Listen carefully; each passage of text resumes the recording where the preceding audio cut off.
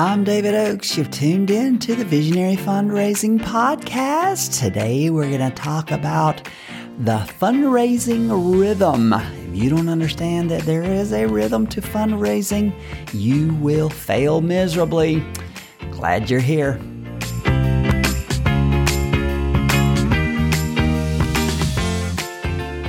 Our word for rhythm comes from the Greek word rhythmos, which means any regular recurring motion or symmetry. It has to do with movement, usually marked by the regular succession of strong and weak elements. It's a pattern in time.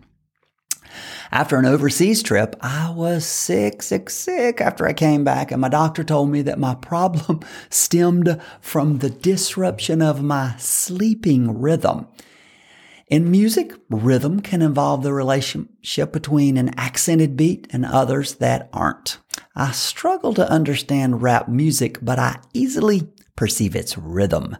I love the African American church. The preaching there has a definite cadence and rhythm.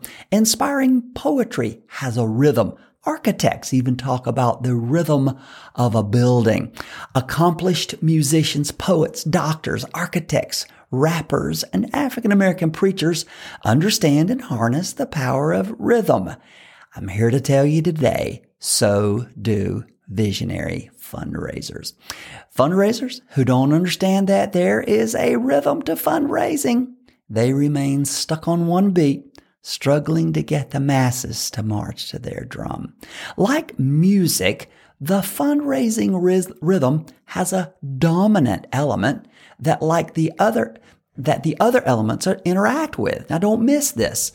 There is a dominating beat in the fundraising rhythm. It's like boom, bum, boom, boom, bop, bop.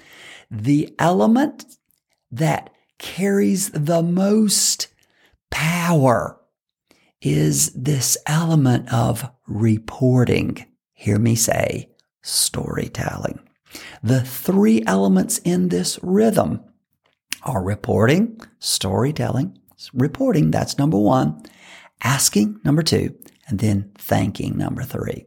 So now the boom, 2, 3, boom, 2, 3. The big one is not asking. The big element in your fundraising rhythm is your reporting. Your reporting has to do with your storytelling. All fundraisers know how to ask. They may love it or they may hate it, but they understand asking. And then most fundraisers understand thanking. I don't think they understand how to do it in a visionary way, but they understand asking and thanking. But the one element that is most dominant in a fundraising rhythm that so many fundraisers missed, it's this reporting element. Read, listen, hear, storytelling. This rhythm of fundraising, it builds trust in donors. They come to expect it and to respond to it. And it's with this rhythm that donors give longer, more often, and for increasingly higher amounts. Wow. The Minor Touches Major Impact fundraising method that I use, it maximizes these three elements. But the reporting storytelling element, the reporting element of the rhythm, it carries the dominant force. Without the dominant beat of storytelling, the other elements of your rhythm will not work. The better you become at being a visionary storyteller, the more money you're going to raise. The goal is to tell amazing stories about the impact of your donor's gift. Then thank them like crazy. And then lastly, you'll ask them to give. Never, ever, ever, never, ever, ever will you ask people to give without having first liberally told amazing stories and very generously been gracious with your thankfulness. Poor fundraisers play all their songs to the one beat of asking for money. This makes donors feel like impersonal ATMs whose only purpose is to dispense money. I cannot overemphasize how demeaning that is. Donors are looking for a relationship with visionaries who offer them the opportunity to work together to change the world. Do you ask for money way more than you tell stories about your organization's impact? If that's the truth, if that is you, then as my dad used to say, if the shoe fits, son, don't wear it.